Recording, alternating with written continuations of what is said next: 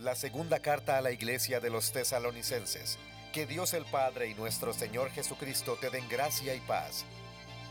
Tu fe crece cada vez más.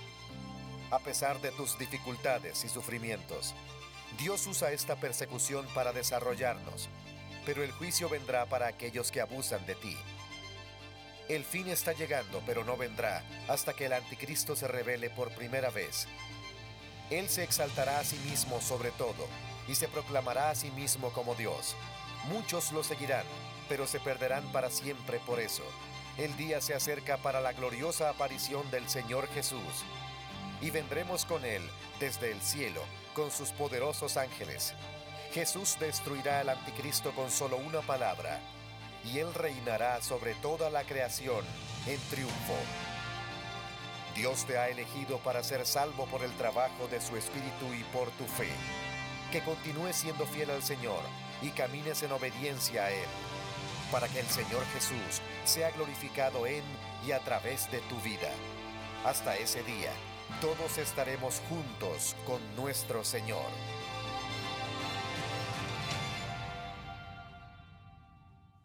Pues nuevamente buenas tardes a todos y muchas gracias por acompañarnos aquí en Sugar Creek en español. Y antes de que entre al mensaje de esta tarde, quiero tomar un tiempo especial para hacer un par de cosas. Y la primera es para celebrar algo que ha sucedido en nuestra iglesia. Cuando alguien desea servir como pastor en una iglesia como la de nosotros, esa persona tiene que pasar por un proceso que nosotros llamamos ordenación. Y el proceso de ordenar a alguien es el de ir a revisar si su cuarto está ordenado, si su carro está ordenado. No, no es cierto, no tiene nada que ver con eso. Y es más bien el de asegurarse que esta persona, para servir como pastor, tiene en orden todas las situaciones de su vida y que realmente ha sido llamado por Dios para servir en esta función. Y este es un proceso muy riguroso por el que alguien que desea hacerlo en nuestra iglesia tiene que pasar. De hecho, tiene que pasar un año por clases y finalmente se hace lo que llamamos una examinación, donde delante de nuestro pastor principal, el doctor Mark Hartman, y todos los demás pastores, al igual que diáconos, se les evalúa, se les hace preguntas y cada candidato tiene que haber memorizado casi 100 pasajes de la Biblia para defender su postura con respecto a todo lo que se le pregunta. Por lo cual es otra vez un proceso muy riguroso, muy difícil, y la razón por la cual es así es porque nosotros deseamos que cada persona que pasa por ese proceso realmente haya sido llamado por Dios para hacerlo. Pues hace un par de semanas nosotros celebramos en nuestra iglesia a 2 personas de nuestra congregación en español que pasaron por este proceso y que ahora oficialmente ellos son pastores de Sugar Creek, pero también pastores de Sugar Creek en español. Y esas 2 personas son Héctor Sotelo, nuestro pastor de alabanza ahora, y también Iván Rivera, que ahora él es nuestro pastor de conexión y también de servir. Así que ahora, cuando usted les vea, le voy a invitar de que usted les felicite, porque ellos ahora oficialmente son pastores aquí en nuestra iglesia. Y yo también quiero que nosotros le demos un aplauso a sus esposas, a Liliana y a Lina,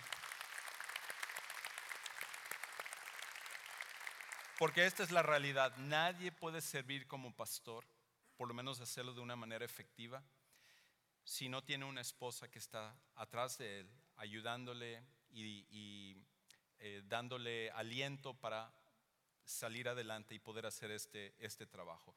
Y en ambos casos ellos tienen excelentes esposas que Dios les ha bendecido y que ellos juntos están sirviendo al Señor. Así que damos gracias a Dios por esto que ha sucedido en nuestra iglesia y definitivamente esto merece un aplauso.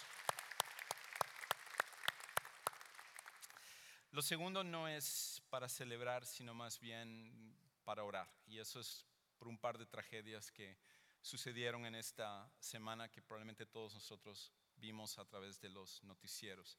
El primero cerca de casa, aquí en la preparatoria o high school Santa Fe, que probablemente la mayoría de nosotros ni siquiera conocíamos esta escuela hasta que salió en esta tragedia que sucedió, donde 10 personas fueron asesinadas y 13 personas fueron heridas en una balacera por uno de los estudiantes de esta escuela. Y esto obviamente ha traído pues mucha incertidumbre, mucha tristeza, mucho dolor en nuestra comunidad, en nuestro patio trasero, aquí en nuestra ciudad de Houston.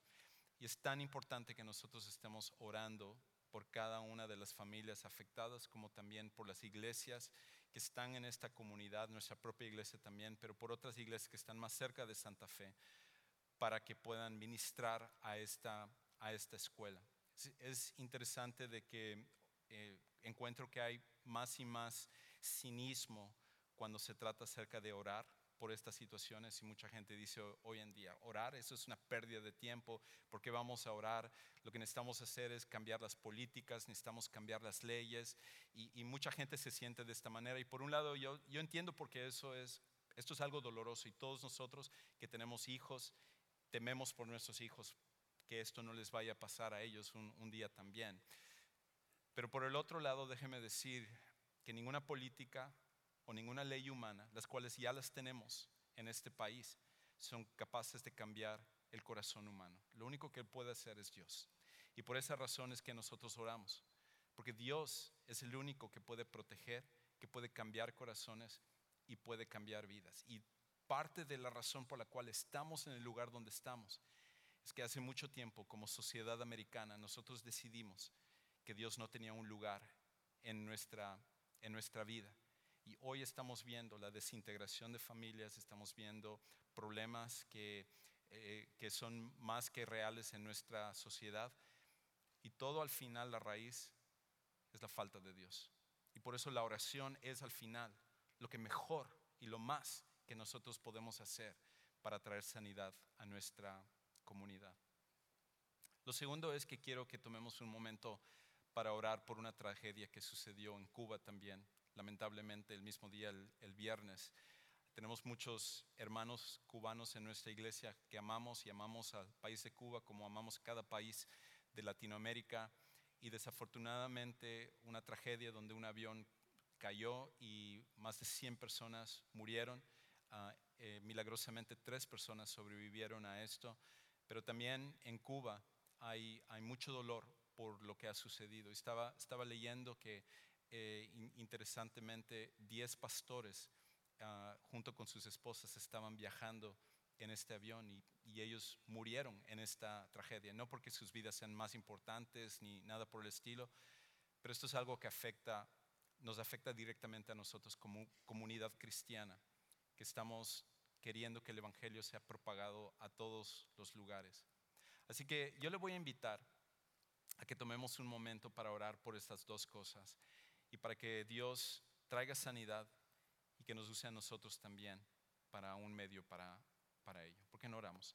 Padre, en esta tarde queremos poner en tus manos primeramente la tragedia que sucedió en Santa Fe High School, con las 10 personas que murieron, las 13 personas que fueron heridas, y la increíble cantidad de familias y estudiantes que han sido devastadas por este crimen, por este asesinato sin sentido, en donde jóvenes, sin que supieran, sin que se lo imaginaran, iban a perder la vida este pasado viernes. Señor, tú eres el único que puedes traer sanidad a esto. Eres el único que puedes ayudar a que nosotros salgamos de esto, donde vez tras vez estamos viendo tragedias como estas. Padre, yo quiero pedirte que tú uses a la comunidad cristiana, que nos uses a nosotros como iglesia y a las demás iglesias que están en nuestra comunidad, para ser tus manos, para ser tus instrumentos, para que a través de algo que fue tan horrible y tan malo, tú pudieras brillar y ser glorificado a través de nuestras vidas. Sé con cada papá, sé con cada estudiante, sé con cada uno de los administradores y de los maestros, cada una de las familias que directamente han sido afectadas. Y permite, Señor, que de todo esto tú puedas sacar algo bueno, porque eso es tu especialidad. Señor, queremos pedir también por lo que sucedió en Cuba y por este avión donde murieron más de 100 personas, 113 personas que fallecieron de forma inesperada.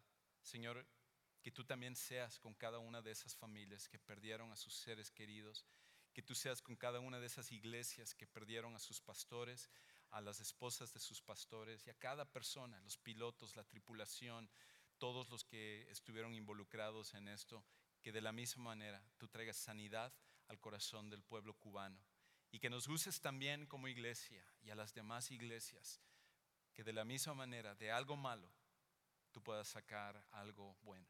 Te pedimos por sanidad por esos 3 sobrevivientes, de manera milagrosa que ellos están vivos, de que tú permitas que ellos se puedan recuperar y que seguramente el propósito que tú tienes para sus vidas se pueda cumplir también.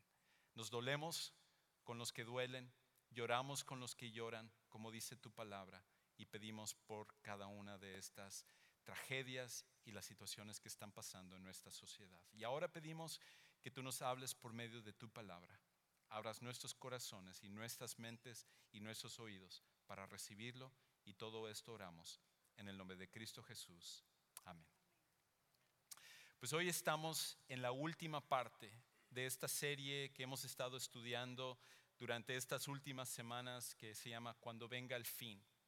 Y cuando tratamos acerca de este tema de los días finales, cuando tratamos acerca del tema acerca de que el mundo va a acabar, tragedias como estas simplemente confirman el hecho de que las cosas tienen que llegar a un final.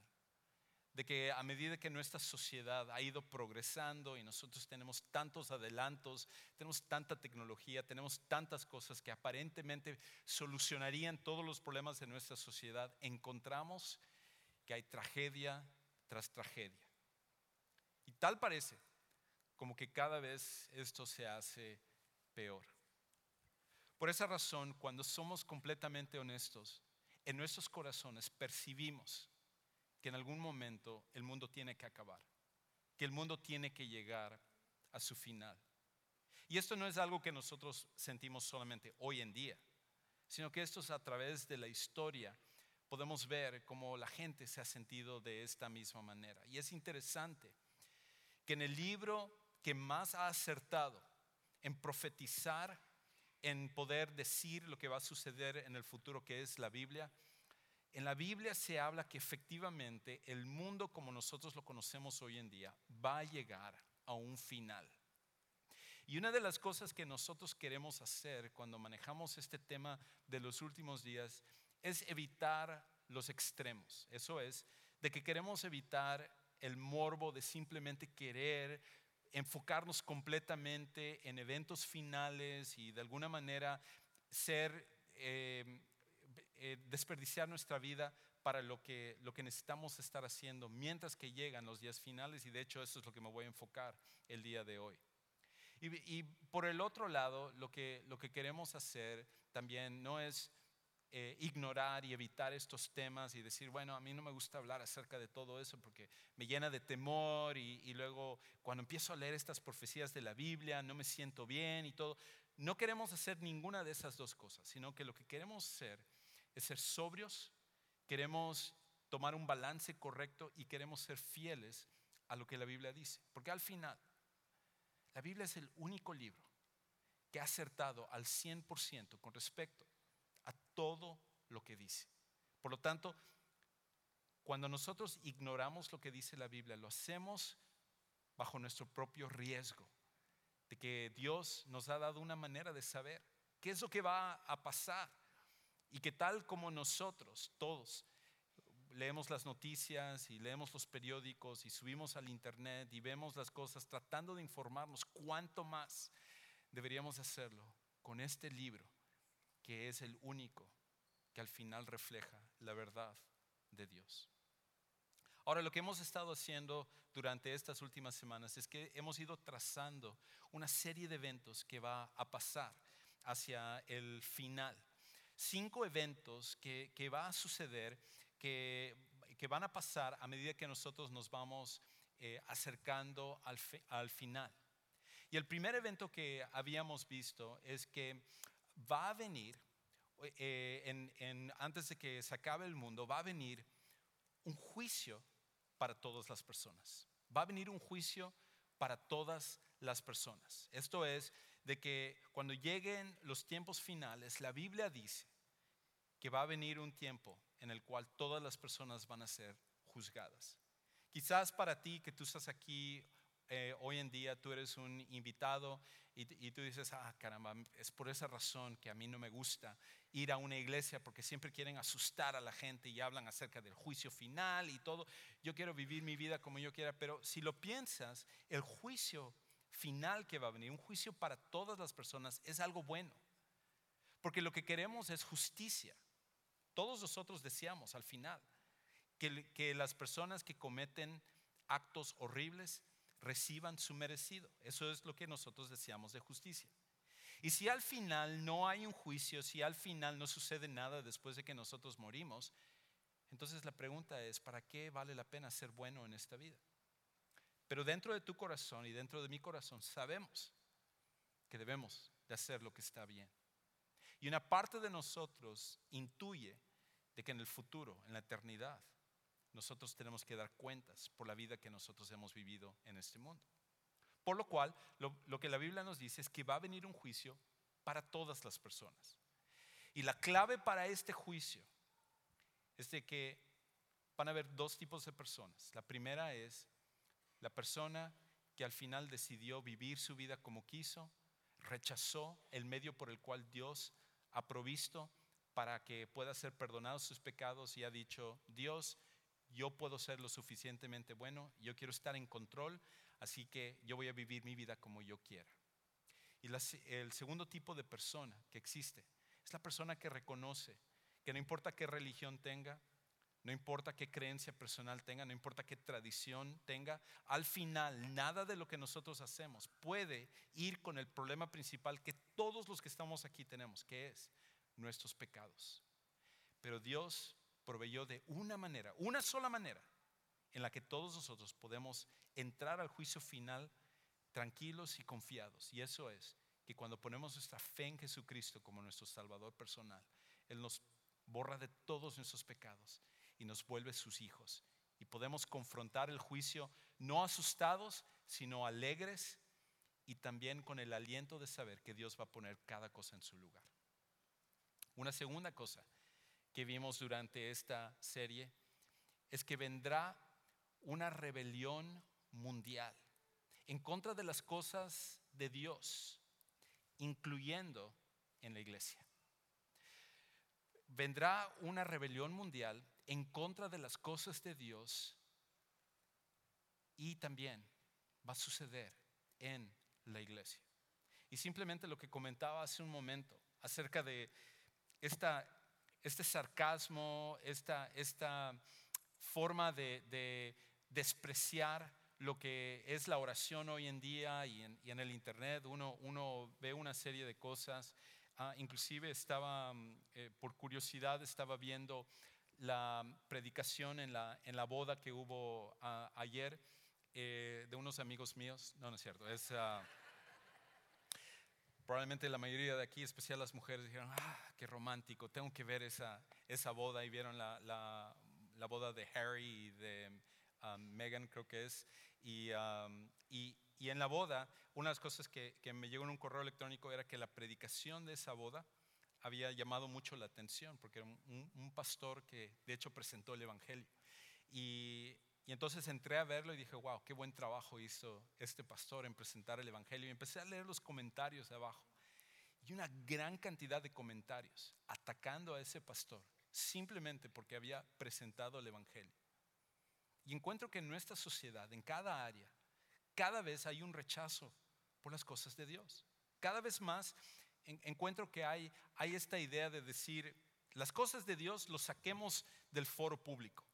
Las cosas de Dios, eso es para los fanáticos que lo tengan en su casa. Pero aquí en la sociedad no queremos nada que ver con Dios, porque lo único que ha traído la religión y lo único que ha traído la gente que sigue a Dios son problemas. Pero es interesante que con todo y esa actitud, nuestra sociedad, lejos de avanzar, cada vez está peor. Y luego tenemos muchos movimientos de iglesias que cada vez más rechazan la Biblia como la palabra de Dios y empiezan a rechazar lo que está dentro de la Biblia. Y dentro de la propia iglesia hay este movimiento de querer cambiar las cosas. Por lo cual, lo que estamos viendo es algo que la Biblia nos iba a decir que iba a pasar. Una tercera cosa que vimos durante esta serie es que va a surgir un líder mundial llamado el Anticristo, que va a engañar a muchas personas a seguirle. Va a surgir un líder mundial llamado el Anticristo que va a engañar a muchas personas a seguirle. Porque con todos los problemas que tenemos en el mundo hoy en día, con todo lo que está pasando en nuestra sociedad, si surge un líder que es capaz de traer soluciones a lo que está pasando en nuestro país y lo que está pasando en los demás países y también traer paz entre las diferentes naciones, el mundo va a decir: wow, ese es el líder que yo siempre he estado esperando. Esta es la persona que no solamente debería de ser el líder de una nación, debería de ser el líder de todo el mundo. Vamos a seguir a esta persona. Pero el problema es que esta figura en realidad no viene para traer paz y para traer soluciones al mundo, sino que es simplemente una copia burda del anticristo, y por eso la Biblia lo llama el anticristo. Se opone a Cristo y es simplemente una copia de lo que Cristo, que es el único que puede traer paz, que es el príncipe de paz, que es el único que va a traer solución. Y va a haber gente que va a seguir al anticristo, y va a haber gente que va a entregar su vida al anticristo. Y mucha gente va a ser engañada. Va a ser engañada por el anticristo, pero por el otro lado va a haber algo en el corazón de muchas personas dispuestas y abiertas a seguir algo que es claramente falso. Una cuarta cosa que vimos durante esta serie es que se va a desatar una batalla, una última batalla llamada Armagedón, en la que Jesús, junto con todos sus seguidores, va a destruir al anticristo y sus seguidores. Y este evento que nosotros conocemos como Armagedón será la batalla final, será la guerra final. Y esto va a ser una batalla que se va a llevar a cabo al final de un tiempo que nosotros llamamos la gran tribulación, la tribulación y la gran tribulación. Y Jesús se va a enfrentar al anticristo, a millones y millones de personas que van a seguir al anticristo, a ejércitos que va a tener, y Jesús va a regresar con sus seguidores. Y simplemente, como veíamos en esta serie, con su aliento, Jesús, no nosotros, sus seguidores, no necesita de ángeles, no necesita de nadie más. Simplemente con su aliento, Él va a destruir al anticristo, al falso profeta y a todos los seguidores. Porque Jesús es el único que es todopoderoso. Amén. Eso definitivamente vale la pena aplaudir. Y nosotros queremos estar del lado correcto. Nuestra pregunta no es: ¿está Jesús de mi lado? Mi pregunta es, y nuestra pregunta debería de ser: ¿estoy yo del lado de Jesús, del lado correcto? Y lo último que vimos solamente un poquito es que Jesús establecerá su reino por 1000 años en la tierra. Jesús establecerá su reino por 1000 años en la tierra. Y esto es lo que la Biblia llama el milenio. Y estos 1000 años que se van a llevar a cabo después de esta guerra de Armagedón, después de que sea destruido el anticristo, después de que sea destruido el falso profeta, estos 1000 años es donde muchas de las cosas que en el Antiguo Testamento se había profetizado y que todavía no se ha cumplido, como por ejemplo el hecho de tener un tiempo donde el león y el cordero van a habitar juntos. Es tiempo del milenio. En otras palabras, esto es un símbolo de paz, donde la destrucción y la matanza y todo lo que estamos viendo en el mundo va a llegar a un momento de paz tal que hasta el león y el cordero van a poder habitar juntos, porque al final Jesús va a estar en control. Lo otro es de que en muchas partes del Antiguo Testamento se profetiza que Jesús va a reinar en el trono de David en Jerusalén. Y eso es algo que no ha sucedido todavía, porque es algo que la Biblia en el Antiguo Testamento toma como un suceso literal, algo que va a pasar. Y nosotros vemos que en la primera venida de Jesús, Jesús no reinó, Él vino como un sirviente, Él vino para morir por nuestros pecados, pero ahora con su segunda venida, Él lo que va a hacer es que Él va a reinar y Él va a establecer la paz en el mundo. Y esos 1000 años va a ser un símbolo, un vistazo, una probadita de lo que debió de haber sido el mundo si simplemente nosotros como humanidad nos hubiéramos sometido a Dios y lo hubiéramos seguido. Su plan, esos 1000 años va a ser lo que el mundo debió de haber sido en esta tierra. Y terminando esos 1000 años, la Biblia habla de que va a haber nuevos cielos y nueva tierra. Algunos teólogos especulan de que no es necesariamente que Dios va a destruir todo y va a volver a crear, sino que simplemente poner todo como debe de ser, y ya sea que sea así o que Dios al final recree todas las cosas. Nuevo cielo y nueva tierra donde todos los que han seguido a Jesús, sean judíos, sean gentiles, sea de donde sea, estaremos en el lugar inimaginablemente hermoso, siguiendo al único que vale la pena, que es a Jesucristo. Y entonces ese es el lugar donde está nuestra esperanza, ese es el lugar donde está nuestra vista, ese es el lugar que espera a cada persona que ha puesto la fe en Jesús como su Salvador personal. Varias cosas. Ahora, habiendo dicho esto, la mayoría de nosotros decimos, ya estoy preparado, ¿cuándo me voy para allá? Todos nosotros ya quisiéramos estar allá.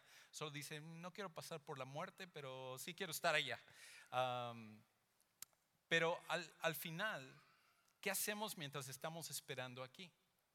Al final, ¿qué debe de suceder en nuestra vida mientras nosotros estamos esperando que todo esto suceda? Porque como dije, la tentación es el de poner demasiado enfoque en todo lo que está pasando en el futuro y todo, y estamos ahí en nuestras noticias, en nuestro celular, en nuestra computadora, en nuestra tableta, y nosotros estamos vigilando, mira esta señal, y esto concuerda con lo que dice la Biblia acá, y toda nuestra vida estamos con la mirada hacia adelante, al punto en que descuidamos lo que deberíamos estar haciendo aquí. Eso es lo que estaba sucediendo a los cristianos que se encontraban en la ciudad de Tesalónica, una ciudad donde Pablo había ayudado a fundar esta iglesia, donde les había enseñado acerca de lo que iba a suceder en el futuro. Les escribe una carta describiendo muchas cosas, y eso fue una serie que vimos el año pasado.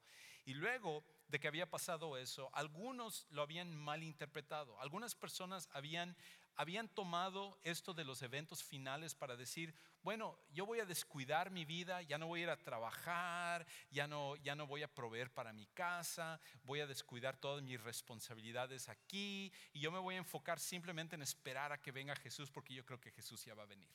Y Pablo dice, momento, eso no es el propósito de estudiar esto de los eventos finales, sino más bien es sabiendo cómo va a terminar la historia, debería de darnos confianza de cómo vivir el día de hoy.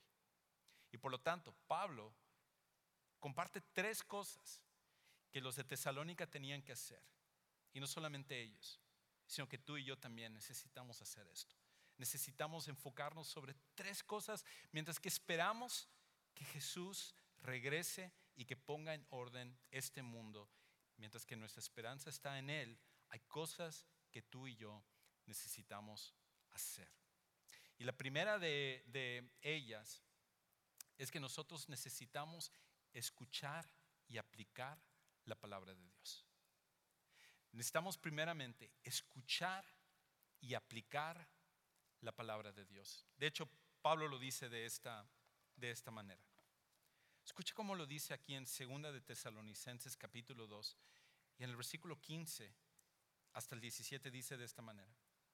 Después de haberles dicho todo lo que iba a pasar, todos los eventos, todas las señales, todo lo que hemos estado estudiando, les dice, así que, hermanos, estén firmes y conserven o retengan las doctrinas, o en otras palabras, la Biblia, que les fueron enseñadas, ya de palabra, ya por carta nuestra.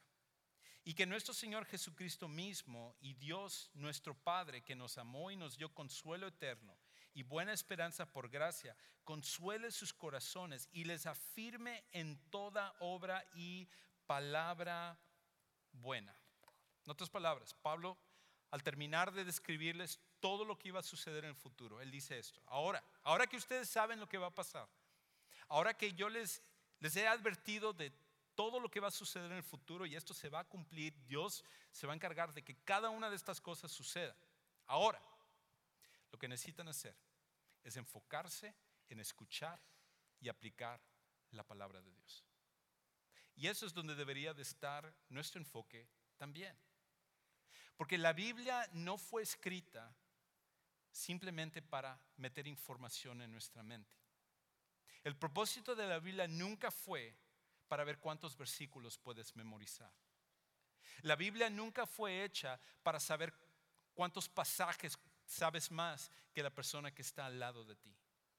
La Biblia fue hecha para escuchar la voz de Dios para nuestras vidas. Pero no solamente para escuchar la voz de Dios, sino para conocer el corazón de Dios un poco mejor. Por esa razón, cuando tú lees la Biblia, cuando tú estudias la Biblia, es como que Dios te habla directamente a ti.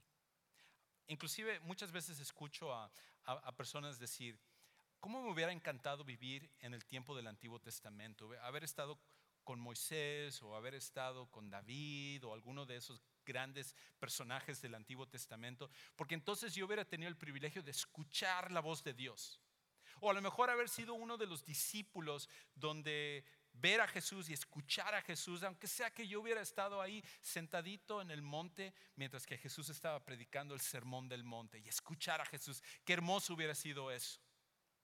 Pero déjame decirte, cuando tú lees la palabra de Dios, tú estás escuchando la voz de Dios.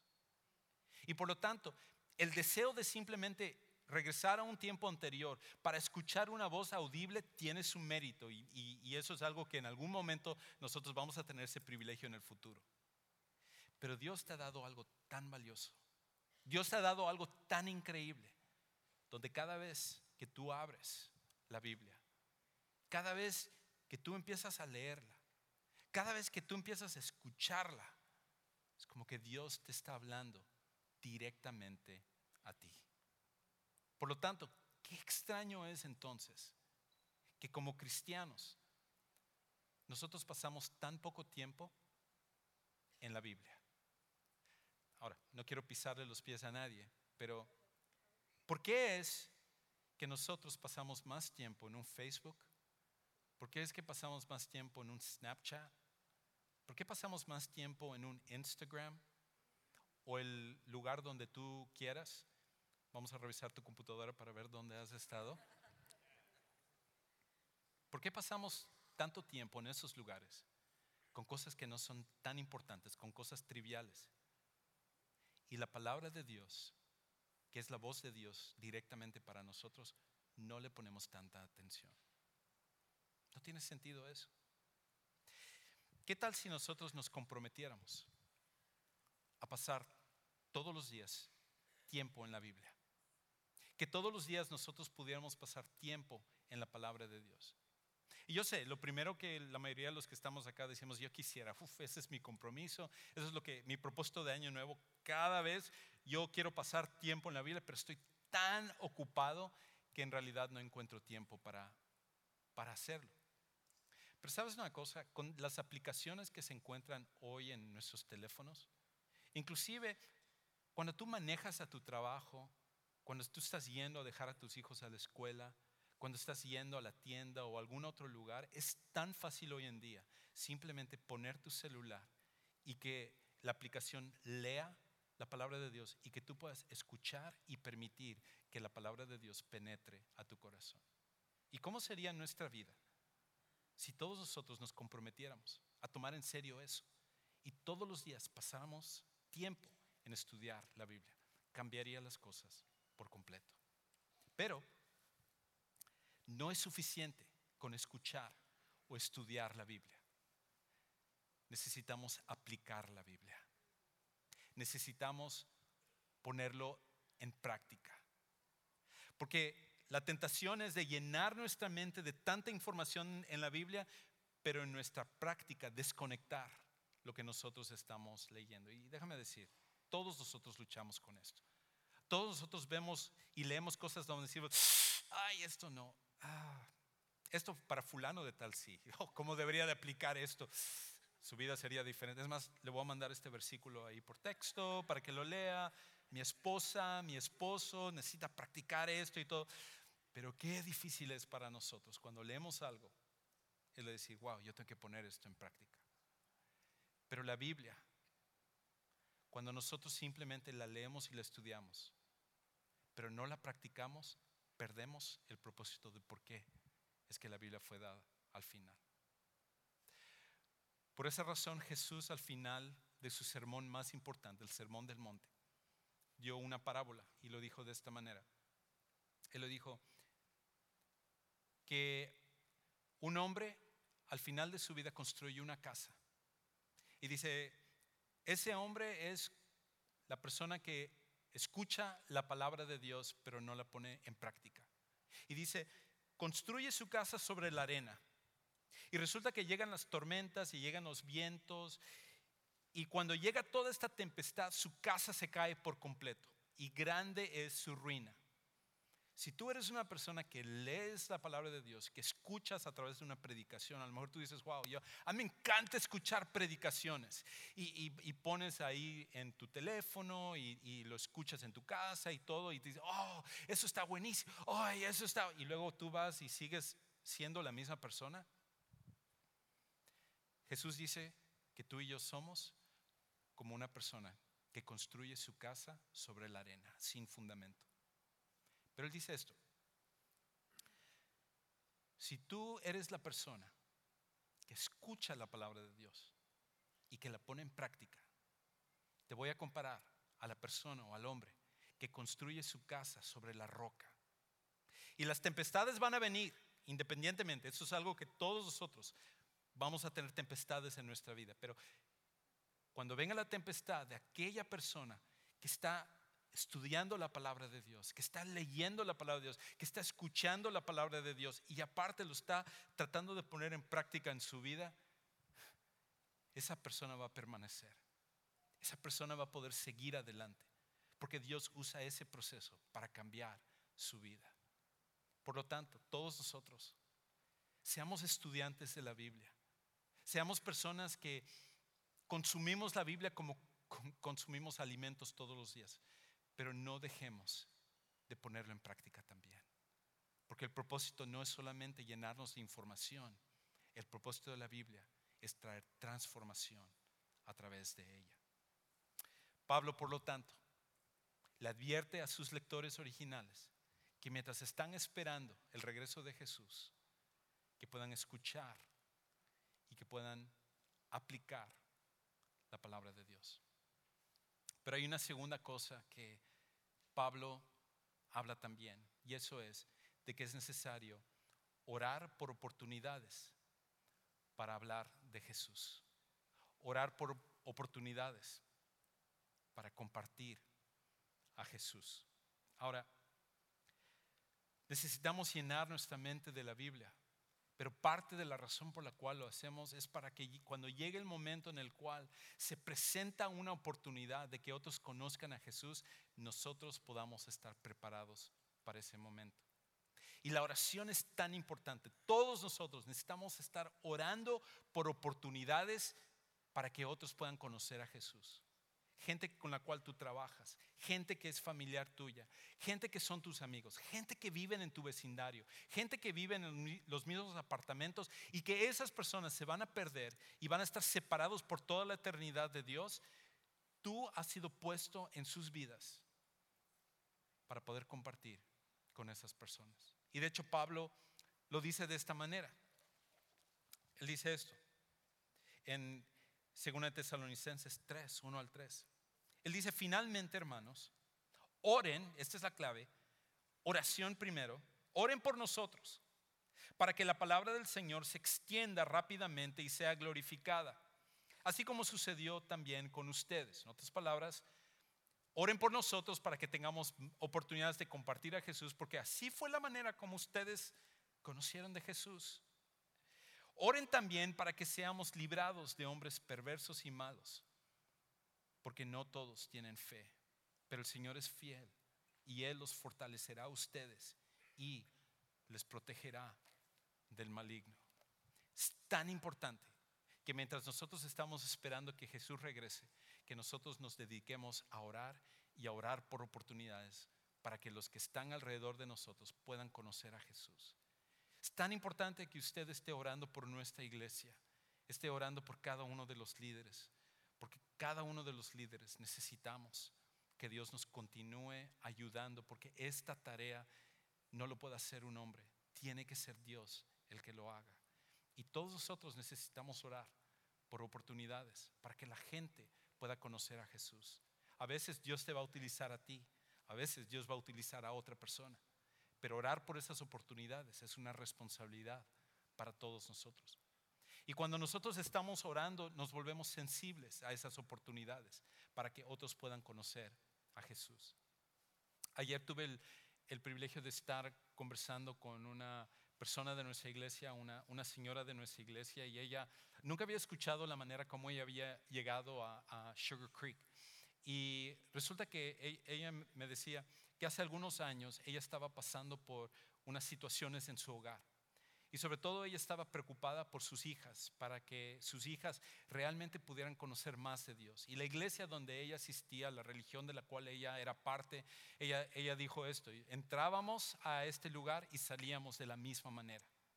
Y había algo dentro de mí donde yo decía, ¿cómo quisiera yo encontrar un lugar donde podamos conocer mejor a Dios?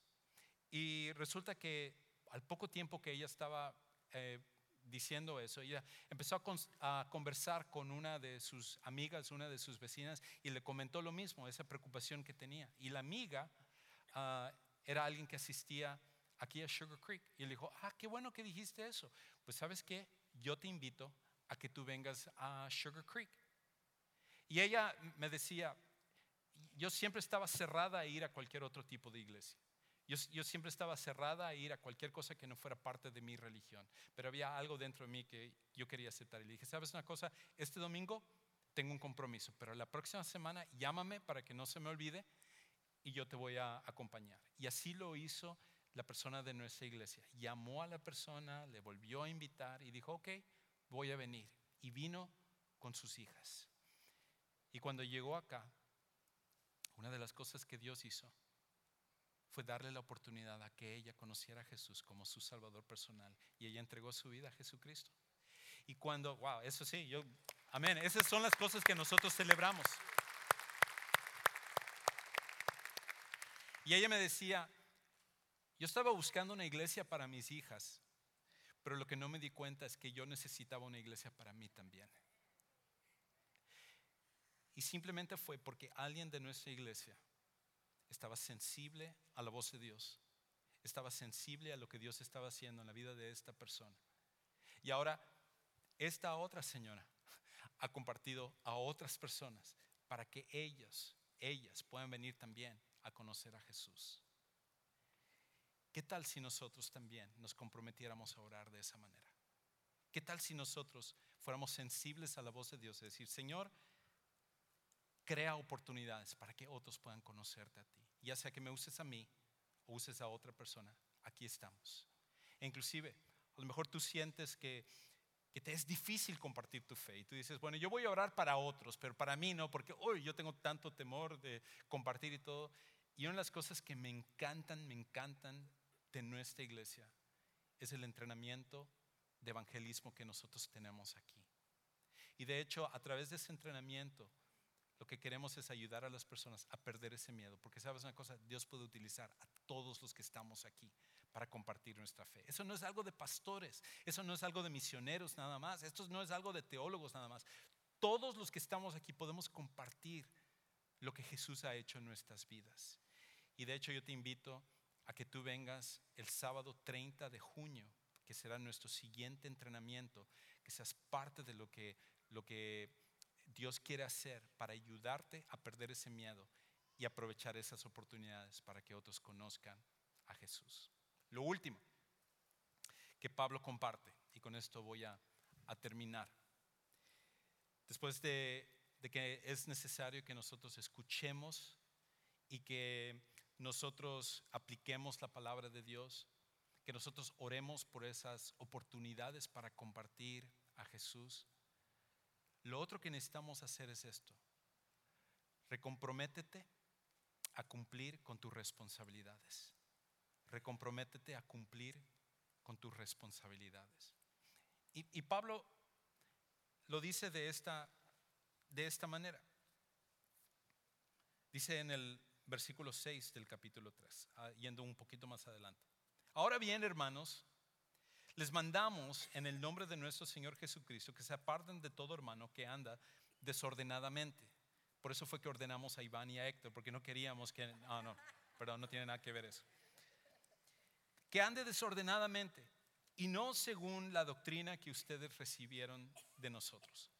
Pues ustedes mismos saben cómo deben seguir nuestro ejemplo, cómo imitarnos, porque no obramos de manera indisciplinada entre ustedes, ni comimos de balde el pan de nadie, sino que con dificultad y fatiga trabajamos día y noche, a fin de no ser carga a ninguno de ustedes. No porque no tengamos derecho a ello, sino para ofrecernos como modelo a ustedes, a fin de que sigan nuestro ejemplo, nos imiten. Porque aun cuando estábamos con ustedes les ordenábamos esto: si alguien no quiere trabajar, que tampoco coma. Porque oímos que algunos entre ustedes andan desordenadamente, sin trabajar, pero andan metiéndose en todo, unos metiches. A tales personas les ordenamos y exhortamos en el Señor Jesucristo que trabajando tranquilamente coman su propio pan. Porque ¿qué estaba pasando? Cuando tú te estás supuestamente enfocando que Jesús va a regresar y no te estás enfocando en tu responsabilidad personal, empiezas a meterte donde no debes de meterte. Empiezas a comentar en lo que no deberías de comentar. Empiezas a criticar lo que no deberías de criticar. Y aparte, en este caso, estas personas estaban diciendo: bueno, si Jesús va a regresar, ¿para qué sigo trabajando? ¿Para qué tengo que poner mi alarma a las 6 de la mañana e ir a prepararme al trabajo? Y ahorita que hace calorcito en el verano, peor aún, mejor me quedo aquí en la casa y espero a que regrese Jesús y entonces voy a estar muy bien. No. Pablo dice: el que no trabaja, que no coma.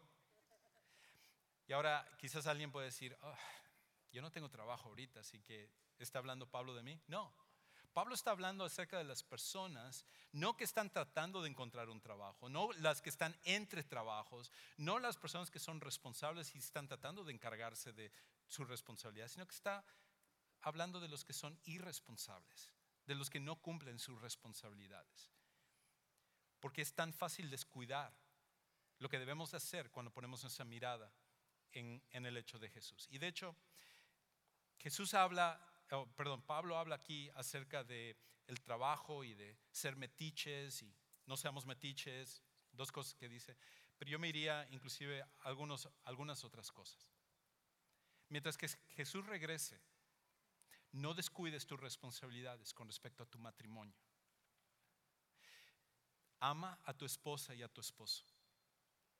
Haz lo que Dios desea en tu vida para tu matrimonio. No descuides tu matrimonio. Porque dices: yo estoy enfocado en el Señor, así que no me importa mi esposa y mi esposo. Tú quédate ahí porque yo estoy enfocado en el Señor. No. Si nos enfocamos en el Señor, enfoquémonos en nuestro matrimonio también. Cumplamos nuestras responsabilidades como papás.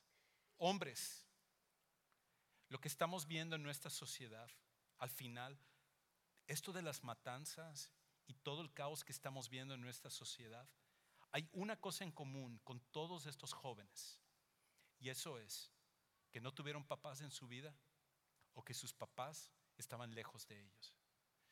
Tu trabajo y mi trabajo es tan importante para cambiar nuestra sociedad que como cristianos tenemos que asumir la responsabilidad que nos corresponde a nosotros. Y el día que hagamos eso, vamos a ver los cambios en nuestra sociedad. Mamás, su trabajo que ustedes tienen quizás es un trabajo ingrato. A lo mejor sus hijos no les agradecen las cosas que ustedes hacen, pero cumplan con su responsabilidad. No se cansen de hacerlo, porque ustedes están invirtiendo no solo para sus hijos, sino para futuras generaciones. Y los que trabajamos y los que estudiamos, y los que hacemos todas las demás cosas, hagámoslo para la gloria de Dios. No descuidemos las cosas que debemos estar haciendo en este momento. Si hacemos estas tres cosas como cristianos, el impacto se va a sentir inmediatamente en nuestro matrimonio, en nuestras familias, en nuestra sociedad, en nuestra comunidad. Y tú y yo vamos a ser esas luces de las cuales Jesús dijo que íbamos a ser, esa sal en la cual nosotros tenemos el propósito que Él nos llamó. Si simplemente nosotros tomamos en serio estas palabras finales del apóstol Pablo. Quizás tú estás aquí hoy y el paso de donde tú tienes que comenzar es el de conocer a Jesús como tu Salvador personal. Lo que tú necesitas hacer más que cualquier otra cosa, quizás tú tienes muchos problemas y tú dices mi matrimonio, mi familia, mi trabajo, mis finanzas, mi salud, cualquier cosa que tú digas, tú piensas que ese es tu problema principal. Pero déjame decirte, el problema principal que todos nosotros hemos tenido es que estamos separados de Dios por nuestros pecados. Y Dios te ama tanto a ti que Él mandó a su Hijo Jesús a morir por tus pecados para que tú puedas ser su hijo. Y todo comienza con recibir a Jesús como nuestro Salvador personal, con poner nuestra fe, no en nosotros, no en nuestra religión, no en nuestras creencias, no en nuestra tradición, no en nuestra moralidad, sino ponerlo en Jesús. Y cuando hacemos eso, Dios cambia a las personas por completo. Y a lo mejor tú estás aquí hoy y no has tenido ese encuentro con Dios, pero tú lo puedes tener. Y por eso, en un momento mientras cantamos, yo voy a estar aquí abajo hacia tu derecha y me encantaría orar por ti y ayudarte a que tomes este paso. Y tú dices, sí, es que hay mucha gente aquí, me da pena hacerlo. No importa lo que otros piensen. Este es tu llamado que Dios te está haciendo. Ven, mientras que cantamos. Y que este sea el principio del cambio que Dios quiere hacer en tu vida. Vamos a ponernos de pie, vamos a cantar y te espero aquí adelante.